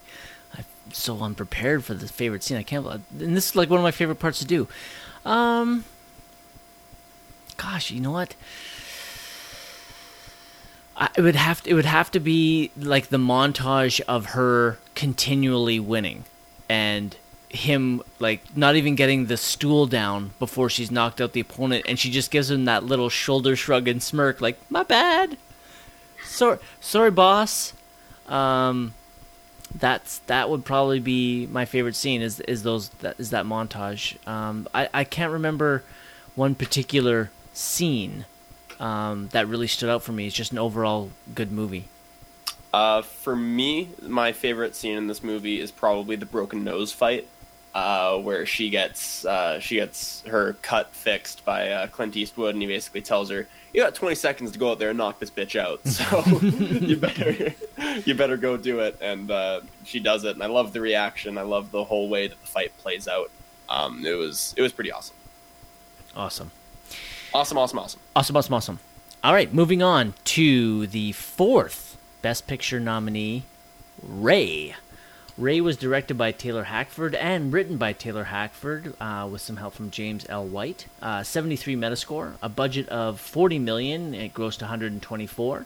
It won 2 Oscars this year, Best Actor for Jamie Foxx and Best Sound Mixing. 4 other nominations, including Best Picture, Best Director for Hackford, Best Film Editing, and Best Costume Design. The plot: the story of the life and career of the legendary rhythm and blues musician Ray Charles, from his humble beginnings in the South, where he went blind at age 7, to his meteoric rise to stardom during the 1950s and 60s. Surprisingly, and I'm actually surprised by this, is that you hadn't seen this film. Sam, your thoughts on Ray? Yeah, so anybody who knows me, obviously I'm a big movie nerd. That's why I'm sitting here where I am talking to Manuel. But I was a big jazz band nerd back in high school. I was a trumpet player. I still play drums, sort of. It's been a while since I've had a place to actually set up my kit. But I used to play trumpet in a jazz band when I was in high school, and a little bit of drums. So Ray Charles, as far as jazz and gospel and R&B and all these different genres from the way back, really just get me. And the music in this movie got me. I was just grooving the entire time. I was having an awesome time. Manny and I talk about film scores when we talk about these movies, but the soundtrack to this movie, fucking A. It is one of the highlights that I wanted to focus on right off the bat, because Ray Charles had hit after hit after hit, and it was interesting to me that when Georgia on My Mind was written and performed in this movie, that it was kind of shrugged off by critics, because that's one of his most famous songs, of course. Yep. And a song that Ray Charles fans all the world over love. But at the time that it was written, it was sort of like, oh, yawn, he's gone mainstream, he's got no edge to him. Yeah, it was interesting for me to see that. Outside of the wonderful, wonderful soundtrack, I guess Jamie Foxx is the obvious next place you would go. Really a mammoth performance, well deserving of the Best Actor win. Not really a surprise. The man is honestly one of the most underrated actors out there, probably. Obviously, he has the Oscar win, so maybe that's not a completely accurate statement, but he's certainly one of the most talented guys out there, in my opinion. Still, he's also a sample winner. Yes, that's right. He obviously on the Sam and Manuel podcast awards, Jamie Foxx won Best Villain for his portrayal of Bats in Baby Driver. Thank you for the reminder, sir. He won without even being nominated, because I forgot to put him on the nomination list. That's probably still my favorite moment in our podcast, is that moment. Fuck, that was forever ago. It really was. Yeah.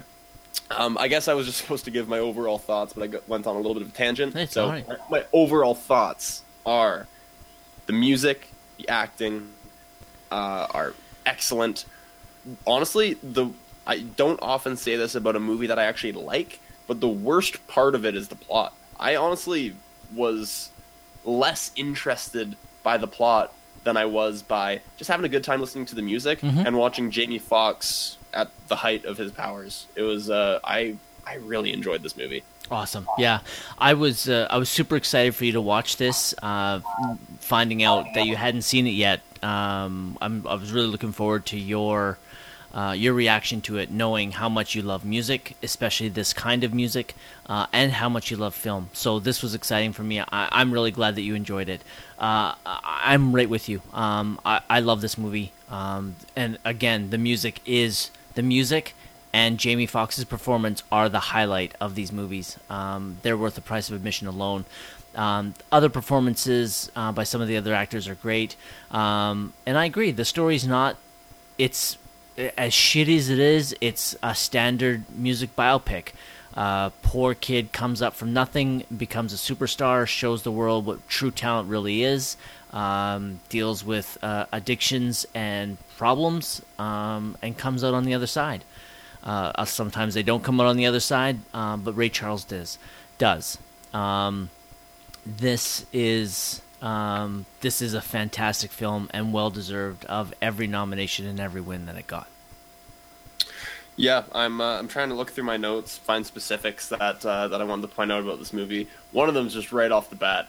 I immediately was interested in this movie and in this character and in this portrayal when he's boarding the bus at the beginning and he pulls that bullshit out of his ass about about losing his eyes on the beach in Normandy just to get by, and just shows you the kind of things that, as a blind black man in the South in the 50s, what kind of shit he had to do to survive. And it's shown numerous times in this movie just how he's beaten down and ignored and even taken advantage of because of his disability. And he's a smart guy. Something as small as the getting paid in ones thing. Obviously, he had his entire life to sort of realize that was the way to do it. But that's just something I would never fucking think of. Like, if I had any sort of disability, I would be so fucked, because just shit like that. I would be underpaid every single gig that I played, no question. So yeah, there were a bunch of little details like that. The Normandy story, as well as just his day-to-day life, I found pretty interesting. Yeah, I agree. And this is all a testament to both Ray Charles and Jamie Foxx's performance. There's lots of there's lots of things that I really enjoyed about this movie. Starting off with the opening shot. The opening shot of the reflection off of his iconic sunglasses of him playing piano. Beautiful shot. I'm really surprised that this didn't get a nomination for Best Cinematography, because I really like the way that this movie is shot. I love the way that his childhood is in very vivid colors, which is funny because usually when they play flashbacks or old-time stuff, they kind of mute the colors, but this is very bright. Probably most likely because this is when Ray Charles could see. But even after he's struck with his blindness, they don't change the palette of those flashback scenes as he's learning to deal with it. And then speaking of those flashback scenes, his performance by his mother, who plays Ray's mother, Sharon Warren, phenomenal. I really loved her. I love the strength that she had and how, the movie portrays her as a strong single mother who's not going to allow her son to be taken advantage of or to allow people to feel sorry for him. She makes him stand up and be a man, even at a young age. And I really, those scenes as a father really hit home. Yeah, I agree that the scenes of Ray's childhood were quite strong. Definitely partially because of his mother. You can tell the influence that she had on just his life philosophy in general, and the effect that she had on his life. Of course, towards the end of the movie, he needs to be sort of reminded of some of the lessons that she taught him. But overall, I loved the impact that these scenes had on the rest of the movie and the repercussions that they had for Ray as an individual. I will say, these flashback scenes with them being they have the contrast bumped right up. And I think there were a couple of slow-mo moments, even if I remember correctly. I would have to double check on that. But at moments, it reminds me of Michael Bay. Just visually, you got these extreme close-ups with high contrast color. It reminded me a lot of Michael Bay. Am I on that? No, that's a good call. Good call on that. Yeah. I'm gonna double check. I was half expecting just their house to just burst into flames and have big explosions and have giant robots fall out of the sky or something like that, because visually it looks a lot like Michael Bay. Yeah, I can. That's really. And hey, that's not even a knock, because say what you will about Michael Bay and his filmmaking, dude knows how to make shit on screen look good. Yeah, he is he doesn't know how to tell a story to save his life, but if there's something on screen, you best believe it's gonna either be brightly colored or have boobs. I just wanted to quickly go through the cinematographers, see if he's done any. Nope. No, he hasn't done any Michael Bay films. He's Polish. Interesting. But a couple of the other movies he's done are pretty good, especially The Pianist. Which we'll be watching shortly, actually. One of the other things I wanted to say, going into this movie, I was excited to watch it because I knew it was just going to hammer home how bad of a movie Bohemian Rhapsody is, and it succeeded in that. This is what a good music biopic can be, as opposed to the shit that Bohemian Rhapsody was. My coworker Brian, he went and saw Bohemian Rhapsody, and I told him when he was going to go see it, I told him, and which I've said to you, I'm like, if you're a Queen fan, you're going to be entertained by Bohemian Rhapsody. If you're a big Queen fan who actually knows the story of Queen and a lot of the intricate details of both Queen and Freddie Mercury, you're going to be offended at the liberties they took throughout the movie. And Brian told me flat out, he's like, a lot of that movie really pissed me off. But the one thing that we both agreed upon was the final 20 minutes of the Live Aid performance is basically worth the price of admission alone. I don't know how fast and loose they played with the facts with Ray. But at least in this movie, it's just a good movie, flat out.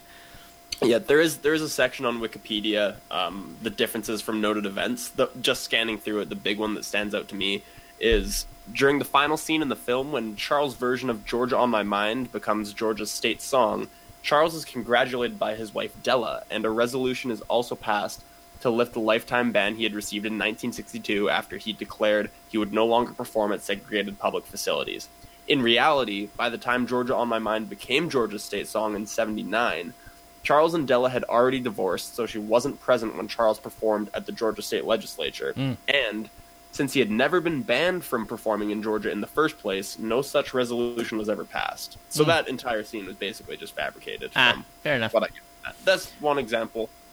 And hey, as long as it's a good movie in general, I'm okay with it. And I even think that, this is a little bit off topic, but even when it comes to like adaptations from novels or even adaptations from comic book movies, I think I'm in the minority when I say the faithfulness to the source material, or in this case, the faithfulness to reality, is secondary to making a good movie, in my opinion. Not that it's not important, but as long as the movie is good, it becomes less important. Am I wrong in thinking that? I can see both sides of it. Mm-hmm. Yeah, and that's definitely a topic for another thing, because I could really dive into that one. Yeah, we can go on a rant. We'll save that. But touching on his wife, Della Bay, there was one scene where he first sleeps with her. He kept his sunglasses on. Yeah, I mean, wouldn't you? Yeah.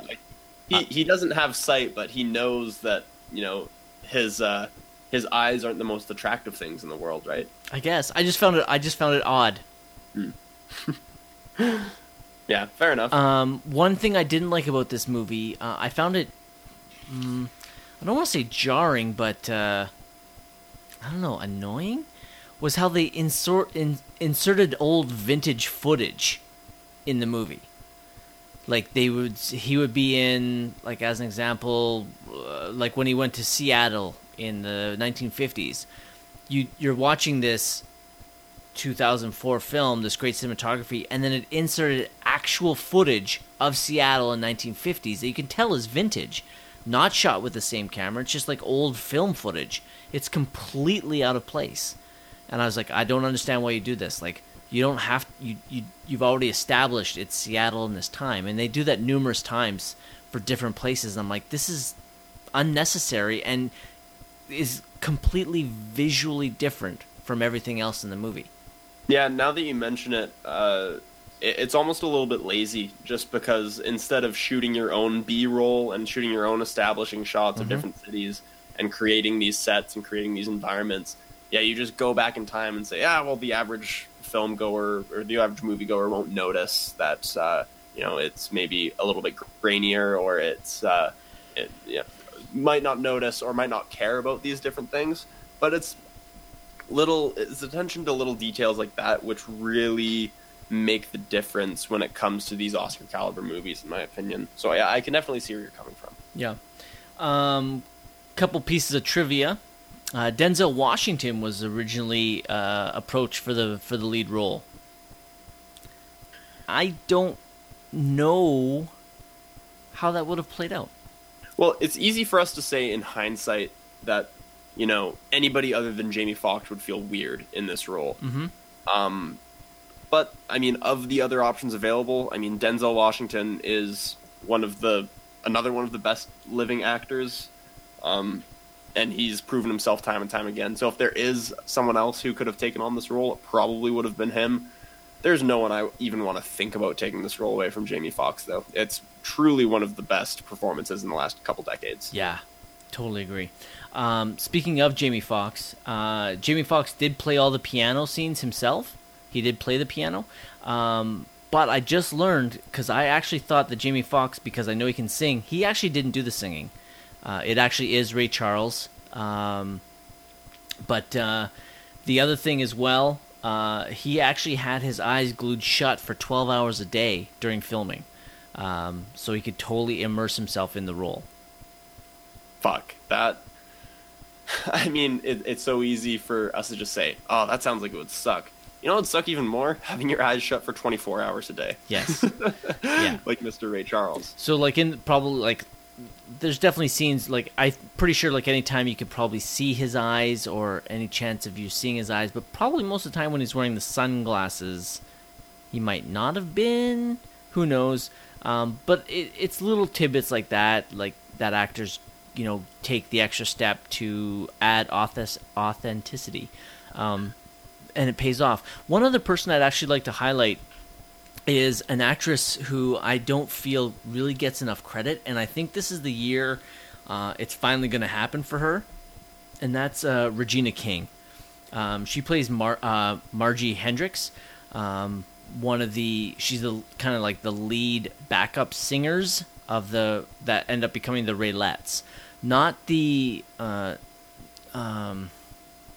one he first started sleeping with, but the second one. The one that goes a little crazy. Of course, the first one that he has the affair with, she throws a brick through his car. But this is the one that I think she ends up getting pregnant? I can't remember. Says she's getting pregnant. But I've always been a big fan of Regina King. And this is a really good role for her. The talk right now is that she's probably going to get a Best Supporting Actress nomination for... If Beale Street Could Talk. Thank you. Yeah, the new Barry Jenkins movie. There's big buzz on her probably taking home the gold statue this year. I've always been a big fan of her. So I actually completely forgot she was in this movie. But you first, of course, recognized her from Miss Congeniality 2, right? That was where you first recognized her. Good day for Miss Congeniality 2. 2 shout-outs on the Samuel and Manuel Movie Podcast. Nice. Yeah, that's... Other than that, just the music. The music and Jamie Foxx just elevate Ray to a whole new level. Yeah, I would echo that. I think the stars of this movie, I mean, Jamie Foxx is an obvious one, but I have so much fun with the music in this movie, especially, when there's an artist as storied and legendary as Ray Charles and someone who has as wide a discography as he does, it's easy to just sort of think of his work as one collective thing that's always existed. But I love watching... and I loved seeing the way that the transitions and the evolution of his movie the evolution of his music was emphasized in this movie. Yeah. So, for example, "The Mess Around" is an iconic Ray Charles song, but I loved the way the movie emphasized that at the time he didn't really feel like that was him. I mean, he didn't even write the song for one thing, but he hadn't really found his sound as this gospel singer at the point, and it was something that is touched on briefly that I thought it was nice. So the combination of the performances and just the music history in this movie just made it a music nerd's wet dream. Nice. Did you have something else, Sam? Nope, we were going to go to favorite scene, I think. We were. Whew, favorite scene. Favorite scene.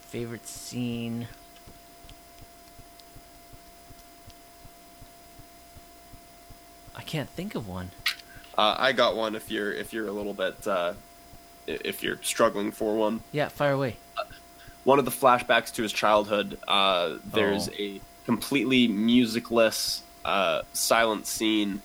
Not totally silent. There's sound effects added in, but where he is learning to deal with his blindness after he's thrown his tantrums. He's really struggled to come to terms with it. There's a moment where he falls down on the floor and has a tantrum and is screaming for his mom, and his mom is right there, and she refuses to help him up.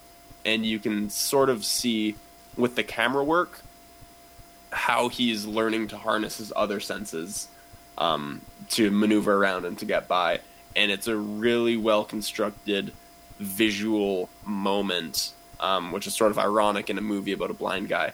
But it's just sort of... It was a really effective moment to show a pretty formative moment in Ray Charles' life. Yeah, as soon as you started talking, I'm like, that's the same for me too. When he is first learning. He can hear the cricket walking on the ground. He can hear the steam coming out of the kettle. He can hear the cow outside the house. It is a really good scene. That will be the highlight for me. I guess, like, any scene where Ray is singing was another highlight, because Jamie Foxx's performance, which, again, I remember at the time thinking that it actually was him singing, and being astounded that he sounded so much like Ray Charles. But the fact that he also learned the piano is nice. But yeah, that would be my pick, is that scene. Sorry, I do have two more tiny little tidbits before we can move on. I know we sort of gave final thoughts. All good. One, there is a scene of Ray Charles in rehab where he's playing chess of all games.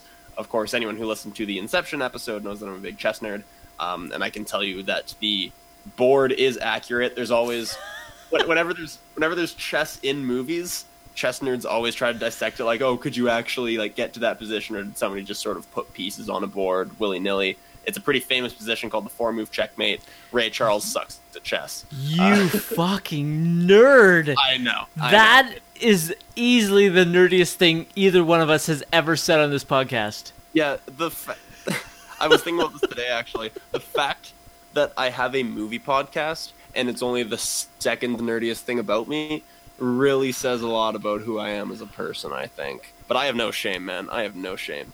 Fucking fly that fucking chess nerd flag, my friend. That was fantastic. That literally made my day. I had a shitty day. This podcast was great, but this was the highlight for me. This and me coughing over your talking, highlights of the day for me. This is a good episode. It's going well. Plenty of time for it to go off the rails, though. The only other thing I wanted to say was that at times it was difficult for me to take this movie seriously, because one of my favorite underrated comedies, and that is Walk Hard, the Dewey Cox Story, is almost a direct parody of this movie. It's a parody of Ray and of Walk the Line. That's a really actually underrated comedy that's really funny, that plays off a lot of these tropes. There's one trope in Dewey Cox in particular where every time he walks into a bathroom, his bandmates are in there doing drugs, and every time it's a different drug that they introduce him to. So when Ray walks into the bathroom and everyone's doing heroin, I was sort of had a good laugh. And only other thing I wanted to say about that is that Dewey's mom in that movie, played by esteemed character actress Margot Martindale. And bank robber, right? Yeah, exactly. Yeah, fugitive from the law. Oh, fugitive from the law. My apologies. Anyway, that's all I have to say about that. That's enough of me nerding out. Go watch Ray, and go watch Walk Hard, the Dewey Cox Story, and go learn how to play chess. Okay. That's a nice public service announcement. Thank you. Yeah. This episode of the Samuel and Manuel Movie Podcast brought to you by chess. And BoJack Horseman, I guess. Oh, so good. All right, move on before I embarrass myself further. The final film that was nominated this year for Best Picture is Sideways, directed and written by Alexander Payne, based on the Rex Pickett novel. Has a 94 Metascore, which might be the highest Metascore we've had on any of the films that we've done. Yeah, when I was looking this up beforehand, I had to do a double take at that. 94 is massive. Yeah. $12 million budget. It grossed 109. It won 1 Oscar for Best Adapted Screenplay. Had 4 other nominations, including, obviously, like I've said every time, Best Picture, Best Supporting Actor for Thomas Hayden Church, Best Supporting Actress for Virginia Madsen, and Best Director for Alexander Payne. The plot: 2 men reaching middle age with not much to show but disappointment embark on a week-long road trip through California's wine country, just as one is about to take a trip down the aisle. Sam, Sideways. Sideways is one that completely was not even close to my radar. I was unaware this movie existed, let alone was nominated for Best Picture. I do like me some Paul Giamatti. I have not delved as deep into his filmography as I might have liked. Thomas Hayden Church, am I getting that name right? Yep. Yeah, Thomas Hayden Church was someone that I honestly really didn't know. To me, he was Sandman from Spider-Man 3, which is a depressing thing to say, but a true thing nonetheless. This is a movie that I didn't even know what the fuck to expect. and I was pretty pleasantly surprised. It wasn't my favorite of this year, and 94 Metascore is ridiculously high in my opinion. Way, way, way too high. Nonetheless, this movie has a lot to offer. It has some really funny scenes. It has some great dialogue, some really crazy dialogue about wine in particular. Yes. Whoever wrote this was either a wine snob or they did their fucking research, because there's a lot about wine in this movie. That's one of the areas where it maybe goes a little bit overboard for me. I could have used a little more of Paul Giamatti talking about literally anything else. But besides that, I thought it was pretty good. At times, maybe Paul Giamatti's character is a little bit difficult to root for. He's, I guess, supposed to be a little bit of a scumbag, a little bit of an asshole. But especially the scene at the beginning where he's stealing from his mom, like that, just like didn't. I know it's not supposed to endear me to him, but I already had a tough time cheering for him leading up to that, and then that happened, and then other shitty things happened. Like, God, this is a really difficult guy to root for. And the only thing that makes him even remotely redeemable is that his buddy, played by Thomas Hayden Church, is even more of a despicable asshole. So by comparison, Paul Giamatti looks like a saint. We'll get into all that stuff later, and I'll let you talk for a little bit. But yeah, overall, I was surprised because I was not aware this movie existed. And it was pretty enjoyable. I liked it. What are your general thoughts, sir? Yeah, I actually didn't know that it had such a high Metascore, but I understand. I can understand why it has such a high score because this movie, if you look at it from like an artistic point of view, which is mostly what Metascore is by critics, this is like a critic darling. The dialogue, like you said, is top notch. Obviously, with the best adapted screenplay win. Alexander Payne is a fantastic writer-director. I'm actually was surprised that Giamatti didn't get a nomination for this role. I really liked him in this role. I agree, he is a hard guy to root for, but the nuances of this character, his, I guess for lack of a better word, his patheticness, his incredibly low self-esteem, and then his love for wine from this movie, I understand him wanting to talk about anything else other than wine, but his love for wine is so passionate. It's really the only thing in life that he's truly passionate about. He's not even that passionate about his writing, which is supposed to be his profession, even though he's a literary professor, I believe, or is a high school teacher. I can't remember. I think he's a high school teacher. But his passion for wine, his love of wine, especially the two monologues he has about wine. The one at the winery at the first tasting, and then when him and Maya are talking about their love of wine, actually touched me and made me curious about wine.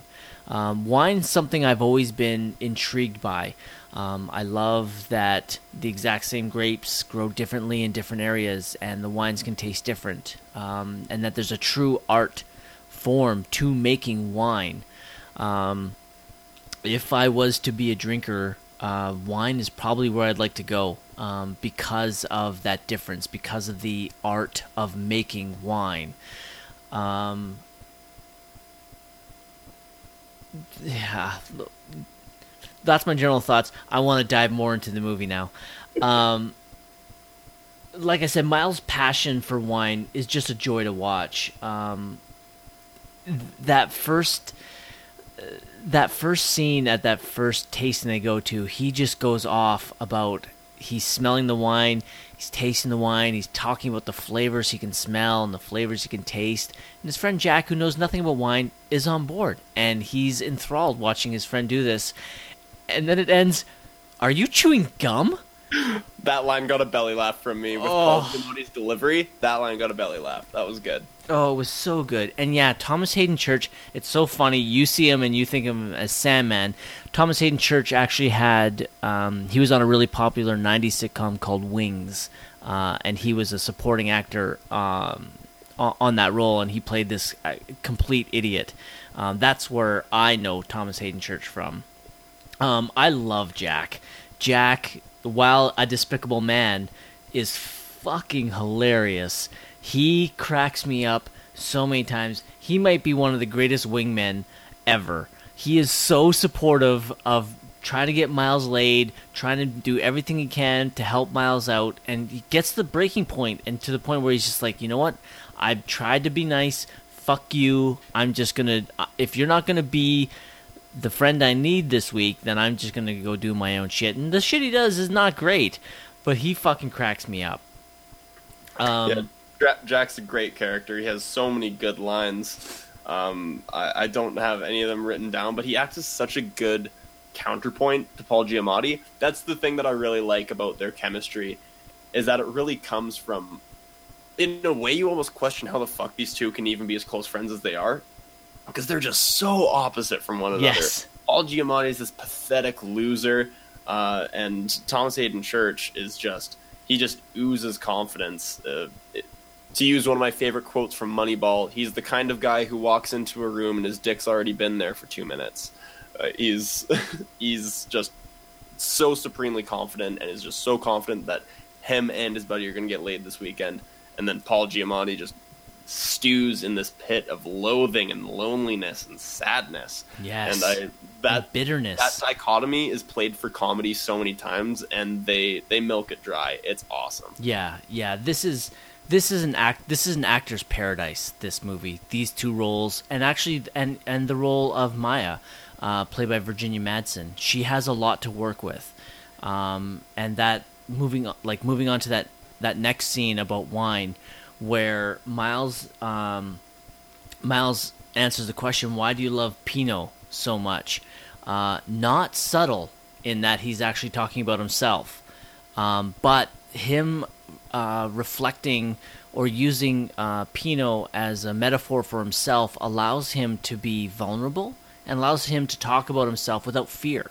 That is such a great monologue. And then it's equally returned by Maya with her talking about why she loves wine.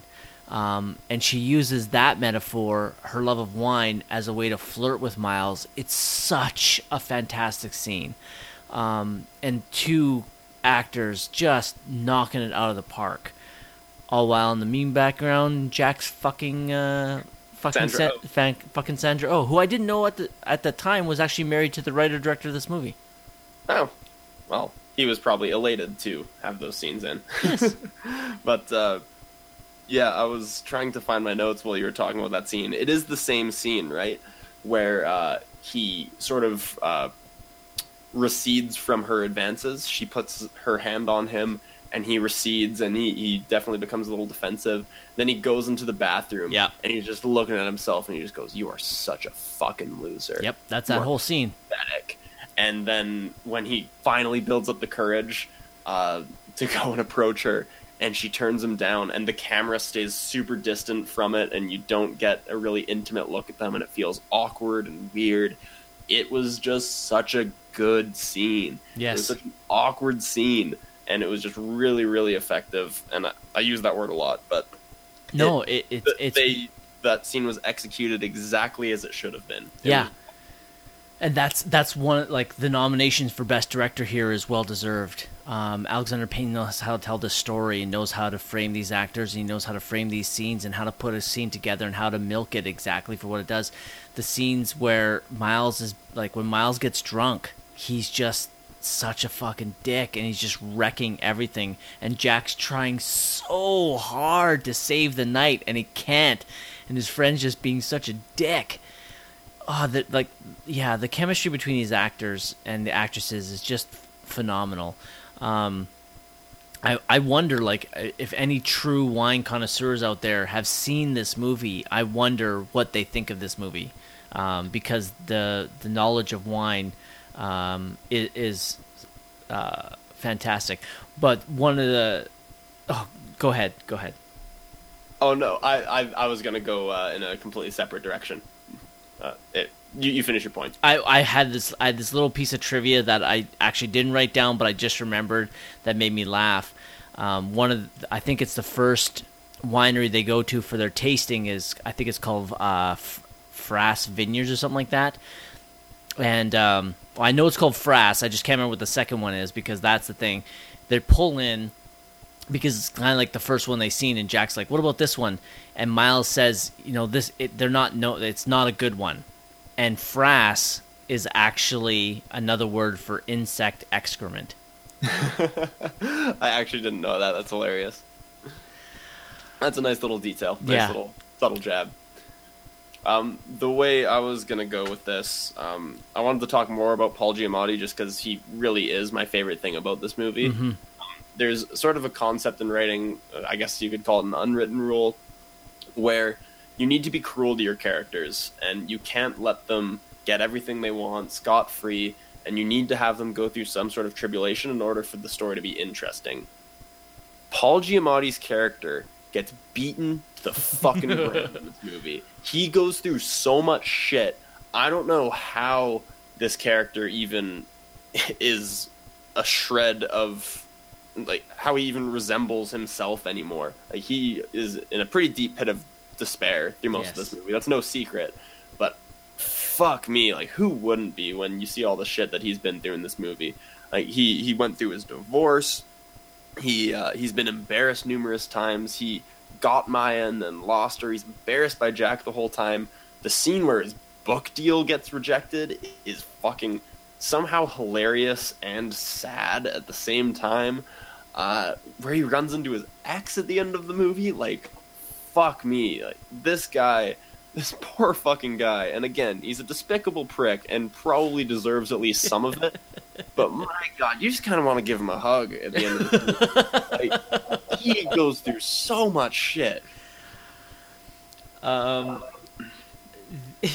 Yeah, I agree wholeheartedly. He really could use a really great big hug. He does go through a lot, and you do feel for him, and then at times you're just like, you're kind of a dick. Like, you're kind of a pussy. Like, you really need to step it up. Like, yeah, you've been, life's been fucking kicking you in the face, but you really need to stand up. Stop letting life kick you in the face. Yeah, this is one of the things I struggled with this movie, actually. It was one of the things I might just need to think on for a little while longer for how much I really do like this movie, is how much of his despicable behavior can be forgiven by this sort of thing. Mm-hmm. And it's a question I guess I can pose to you too, just because at the beginning of this movie, as I mentioned, he's a liar and a deceiver, and he steals, and he's just a pathetic fucking loser, and he's a buzzkill, and he's boring, and he just has almost no redeeming qualities, and somehow they juggle that with all these sad moments to make you empathize with the guy. That's good writing, in my opinion. Yeah. But I wonder how much of it... I'll admit at the beginning of this movie, I wasn't optimistic, just because of how Giamatti's character was being constructed. I was like, this guy is not relatable to me. This guy is not... He's not nice. He just has no redeeming qualities. And the beginning of the movie suffered, I guess, for me. And then the payoff... I guess what I'm asking is the payoff worth it? I don't know. You tell me. Was it worth it for you? It was worth it for me. It was worth it for me. I really liked this movie. I remember when I saw it, I enjoyed it, and then the chance to rewatch it. I remember sitting down to rewatch it, and I was like, okay, I'm ready to watch Sideways. Should be fine. And then I sat down, and I just got enthralled once again, for exactly the reasons we've already laid out. The chemistry and the scenes with Giamatti and Thomas Hayden Church are just giggle-inducing. The two of them are having the time of their lives, just loving the characters that Alexander Payne has helped create and the dialogue that he helped write. It's just so... Thomas Hayden Church is just infectiously fun, despite his morals being highly questionable. He's the kind of guy that I would want to go on a road trip with, because I know no matter what, we're going to have a good time. In a way, I related to him slightly. Thomas Hayden Church, because I actually lived on a winery for 3 months when I lived in Germany for a little bit, and I felt like him a lot of the time. I was surrounded by Paul Giamatti's, people asking me all sorts of questions about the wine and like what I thought and like all the different intricacies of how the grapes are grown, if I could taste and smell certain things. I'm like, I don't fucking know. I just want to drink the wine. Like, leave me alone. Like, I wasn't chewing gum while I was drinking it, mind you, but yeah, I loved his. He's a very confident person, and he manages to push through the initial awkwardness of having to sort of fake it until he makes it, and that was a fun little aspect of his character, I thought. Yeah, there's just really great character moments throughout this movie, but yeah, it's a great movie. I really enjoyed this movie. I kind of forgot how much that I liked it until I rewatched it. A couple pieces of trivia. The food that Miles, Jack, and Miles' mother consumed during the dinner at Miles' mother's house gave the three actors food poisoning. Well, that's not good. Yeah. During the scene that I talked about where Miles talks about Pinot, sales of Pinot Noir rose more than 20% because over the 2004-2005 Christmas New Year period. So I guess that answers my question. If wine lovers actually saw this movie, what did they think? But did wine lovers go to see this movie and then buy Pinot, or did movie fans see this movie and, like yourself, think, I'm going to get into wine? Fair enough. Totally true. Like, honestly, like, I've always kind of been fascinated by wine, but rewatching this, I kind of remember thinking, like, I fucking want to open a winery. On the flip side, Miles obviously not being a fan of Merlot, because I fucking love that line. If anybody, I'm not drinking any fucking Merlot. Yeah. Sales dropped for Merlot. And then the fact here, his prized bottle of wine, the 1961 Chateau Cheval Blanc, is actually a blend of Merlot and Cabernet Franc. Hypocrite. I know, right? A couple actors, one actor in particular, campaigned for the role of Jack. And I think he would have been really good in the role of Jack, but he wasn't cast because he was actually too big of a star, and I agree with that decision by Alexander Payne. But I think he would have been really awesome, and that's George Clooney. Oh, that he would have been great casting. Yeah. I did like the job that was done by Thomas Hayden Church, but yeah, George Clooney would have been a close second. Yeah, for sure. George Clooney, I think, just would have overshadowed the movie too much because this was at the height of George Clooney's superstardom. Clooney Mania. Yeah. Two other people actually tested. I shouldn't say tested. Were up for the role for Jack, and again, another one too big of a star, and that's Brad Pitt. And Aaron Eckhart was the other one. Okay, yeah, I could see all of those, honestly. Yeah, I really would have loved to have seen George Clooney as Jack. That would have been really good. It probably is just because this character. I mean, this character is an actor, and he's a pretty stereotypical actor at that. He's a womanizer. He's a drinker. He's incredibly charismatic off camera. And all of those guys that you just mentioned definitely fit the bill of stereotypical actor. And then the house where Miles has to go get Jack's wallet was actually a meth lab up till a few weeks prior to filming there. So the crew just left everything in the house the way it was. Ugh. That makes me feel gross, but it's also a very nice touch. Yes. Probably smelled like shit. Oh, those people like filming the sex scene in there. Ugh, I hope they at least cleaned up the bed. That's just bad working conditions if they didn't. Very true. Yeah, I really enjoyed Sideways. I forgot how much I enjoyed it. But again, it's basically on the back of Giamatti and Church, and the dialogue by Alexander Payne carrying this film to very high heights. Yeah, I will say, in closing, I guess, that At times, I definitely felt this movie dragging a little bit. We haven't talked a whole lot about the plot, because in a way there really isn't one. There's not a whole lot of a plot in this movie outside of their budding relationship with these two girls.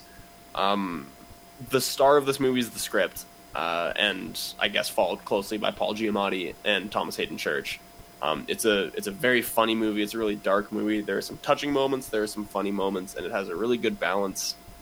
If there's one criticism I have, sometimes it feels like a lull to me. It's not... action-packed is the wrong word, even though it's not that either. There's not a lot of movement in the plot, I guess you can say. Mm-hmm. It's a pretty static movie, and sometimes it can drag just a hair, in my opinion. Maybe that's just me, and maybe that'll improve upon rewatch. But the script and the performances more than make up for it, and I was pretty surprised. I'm pretty pleased. Awesome. Favorite scene? I've actually been trying to go back and forth in my head, trying to figure it out as we're talking about this. 'Cause as we mentioned, we're kind of doing the favorite scene on the fly. And there's a bunch that come to mind.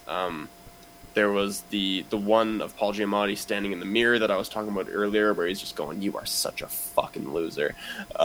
Or there was one of him phoning his ex at the restaurant that was good. Oh. But I think the one that I'm going to land on is Thomas Hayden Church begging Miles. I can't remember even what he's begging them for. I think it's to not tell, not to rat him out that he's been cheating. And he's saying, "Please, like, I know that I'm all these things. I know I'm an asshole. I know but I can't afford to lose her. I know I fucked up. I know I did." And he's just his confident facade just fades away and reveals someone who's actually a lot like Miles in a way, just this pathetic, nothing individual when all the bells and whistles fall away. And it was an awesome character moment for Jack, and that scene really stood out to me. Nice. For me, it's the one that I just can't stop talking about, and that's him describing his love for Pinot and Maya describing her love for wine in general, which includes in the bathroom scene, "You're such a fucking loser." I absolutely love that scene. I'm a big fan of monologues, and so two actors just knocking it out of the park. For me, that was my favorite scene. Also a good choice, for sure. All right, so that wraps up our discussion of the 5 Best Picture nominees. Sam, in 2005, the Best Picture winner was $1 Million Baby. Did the Academy get it right? I think it's probably obvious from me talking. I don't think that they did. That's just me personally. I guess, well, typically what do we do? I guess we do what should have won and what our favorite was, right? Correct. Like two separates? Yeah. Arguably, $1 Million Baby is the right move. It's a very well-crafted movie, but not bulletproof, as we've talked about. So I guess reluctantly, I would say that they probably did get it right. It's a very iconic movie and very well crafted. If I'm to go with what I enjoyed most, though, Ray was a fucking blast. I had so much fun with Ray. And just an iconic performance and a great soundtrack and a even remotely serviceable plot would do the job, but still quite good. Yeah, I guess the Academy probably did get it right, but my vote would have gone to Ray that year. Okay, well, 13 years hindsight now, which one of these, in your opinion, is the best picture out of these 5? Is it Ray? Why you gotta make this so hard, Manny? My favorite movie is Ray, but the best picture is probably $1 Million Baby. Interesting. All right. I remember going back then, I anticipated and wanted $1 Million Baby to win. So at the time in 2005, I think they got it right. Rewatching these movies, I think they got it wrong. I think that Ray is the better picture 13 years later. It is mostly on the back of the performance by Jamie Foxx, but I definitely enjoyed Ray more than $1 Million Baby now, 13 years later. That being said, this crop of movies, these 5 Best Picture nominees, are completely forgettable for me. This, to me, is a very weak year. But these movies are ones that I probably, well, with the exception of Ray, I probably won't watch again. I might watch Sideways again, especially if I meet somebody that's really into wine. And like, you need to watch this movie and tell me what you think. But Ray is such a great... It's really carried by the performance of Jamie Foxx. And I remember loading Ray up in my Blu-ray player going, okay, I need to separate Jamie Foxx's performance from this movie. I got to look at this as the movie itself and not Jamie Foxx's performance, and I can't. He's just so fucking good in this movie that I couldn't. So I'm going to join you. I think now with 13 years hindsight, Ray is the better picture than $1 Million Baby. It's so close though. Like, Ray is definitely my favorite of these 5, and I just heading into us recording, I was flip-flopping constantly all day because I didn't know which one I was going to pick. So I'm really just going with my gut right now, and that's Ray. But if I sit here and I start thinking about it, I agree. $1 Million Baby probably is the better picture. So it's really hard, but I'm gonna stick with Ray. I'm gonna rank mine as well. So I'm gonna go Ray, $1 Million Baby, Sideways, Aviator, Finding Neverland. Okay. As long as we're doing that, I guess I will follow suit. Ray's at the top for me, who is going to be tough off the top of my head. So Ray's at the top, probably Sideways after that. I would even put Aviator above $1 Million Baby. That's close. Probably Ray, Sideways, $1 Million Baby, Aviator, Finding Neverland is going to be my final decision before I go change it 1,000 times. Nice. But of course, Eternal Sunshine of the Spotless Mind really is top of that list. Yeah, I think 100%. Eternal Sunshine of the Spotless Mind kicks the shit out of all of these movies. And arguably The Incredibles. Yes. Totally. Yes. So that wraps up our 2005 Oscar Retrospective, the 77th Annual Academy Awards. I love doing these episodes. This was definitely one of the years that was of the weaker ones. I'm really looking forward to when we do the 76th because it's Lord of the Rings, The Return of the King, Lost in Translation, Master and Commander, Mystic River, and Seabiscuit. Those, my friend, are fantastic films, and I'm excited. Out of those 5, which ones have you seen? Sorry, can you give me the list one more time? Okay, so Lord of the Rings, The Return of the King. Mm-hmm. Obviously seen it. Yes. Okay, Lost in Translation. Yes, I've seen it. Master and Commander. No. Oh, Mystic River. No. Oh, good. And Seabiscuit. Probably no. Oh, good. I'm so excited. These are really good movies. I've definitely seen Return of the King, and I've definitely seen Lost in Translation. Perfect. This is going to be a fun one. But that's going to be that's a little ways down the road. As with Christmas coming, we can't give ourselves too much homework as we're going to be busy. But we have an episode coming up next week, Sam, that that I think you're pretty excited to share with our listeners.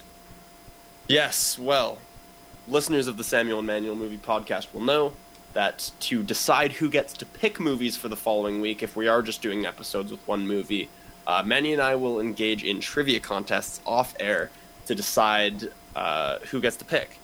And Manny has been on a fucking massive win streak. It's no secret. The man knows his movies as much as it pains me to say. I believe I was on 6 L's coming into this one. 6 consecutive L's. Yeah. I felt pretty confident going into our trivia contest. Sammy had the pick of the category, which was Lord of the Rings trivia, a category that neither of us really felt like we had the advantage in, I think. Yeah, totally true. Totally true. And I took home the W. We got the win. Yeah, squeaked it out. The first time in months, I got to select the movie for the upcoming week. And by the way, we did this trivia contest a week before we've recorded this. We're recording this on December 6th, 2018. I think it was probably late November. Technically, we recorded this on December 5th. Yes, excuse me, but it's after midnight in both of our home provinces now. But yeah, I've been itching to talk about what we're going to talk about next week. And I can't believe I have to wait another week to talk about the 2018 movie written and directed by Mr. Bo Burnham, and that is 8th Grade. I am so excited to talk about this movie. I've referenced it on air a couple of times. Obviously, having the winless streak that I had a lot of movies bumping through my head as to what I could have recommended. But there's no movie that I want to talk about more, and no movie that I want to make my co-host watch more than 8th Grade. I am so excited. I've been trying to look up, during the course of this episode, any sort of hardware it's already been nominated for. Obviously, we are starting to get into award season, but none of the big guys have really released their nominees yet. But nonetheless, it took home the best film at Detroit Film Critics Society. It made AFI's top 10 films of the year. Recently at the Gotham Awards, Bo Burnham and Elsie Fisher won Breakthrough Director and Breakthrough Actor, respectively. This movie just keeps on taking home the hardware. I would expect that to continue through the award season, and I am so fucking excited to watch this movie again. Yes, I'm very excited to watch this movie, despite my loss, which I didn't take well. No, you did not. No, I certainly did not. I would actually like an official recount, and denied. Yeah, God damn it. But I'm super excited to watch this movie. I've been hearing nothing but great things. This has been on my radar for a while. I just haven't got around to be able to watch it. So now, being forced to watch it for our show, it's a win-win for me. So yeah. I'm very excited to watch it and to discuss it next week. Yeah, I'll mention that I am simultaneously very excited and cripplingly nervous because I have hyped this movie up for you so much, and there's no greater fear in me than the fact that you're just not going to like it, which I know is absurd because I know you and I know your taste in movies, and I know you're going to like this, but I'm so scared that you're just going to be like, it's not nearly as good as you said it was. I am going to predict here on air, though, that you are going to cry during this movie. There's no doubt. You are going to cry. For sure. I might cry. I teared up a little bit in theaters. Might cry again if I watch it, and you definitely are. Motherfucker. All right. You can tell us and our listeners next week if I'm right. All right. I don't doubt it. Okay, so that's what's lined up for next week. 8th Grade. So for those of you listening, make sure to watch that movie before listening to our episode. As always, please remember to rate, review, and subscribe to us on iTunes, Spotify, and Google Podcasts. If you could leave us a 5-star rating or 4-star rating. Oh, because it's out of 5 stars. Oh, can you give half stars? Maybe. Fucking stupid. I think they do. God damn it. Anyways, give us a 5-star rating. Leave us a little review. It does help increase our profile, so we can get more listeners and we can crack past this baker's dozen. You can contact us through our social media, which is Instagram and Twitter at Sam_Manny_movie. Please, with those, shoot us some questions. We have our mailbag episode coming up next week. We will be recording it next week. I don't think we'll be releasing it next week. I'm probably going to release it over the holidays, so you guys don't have a big gap in between episodes. Sam and I love this, but we do have families and Christmas coming. So please, we would love to hear from you. We would love to get some questions. Already got some questions through our brand new Instagram account. So that was exciting. I'm excited to talk about them and to talk about 8th Grade next week. I think that's about it. Did I miss anything? I think you nailed it, sir. All right. So for the Samuel and Manuel Movie Podcast, I'm Manny Manuel. I'm not drinking any fucking Merlot, and I'm Sam Reimer. Adios.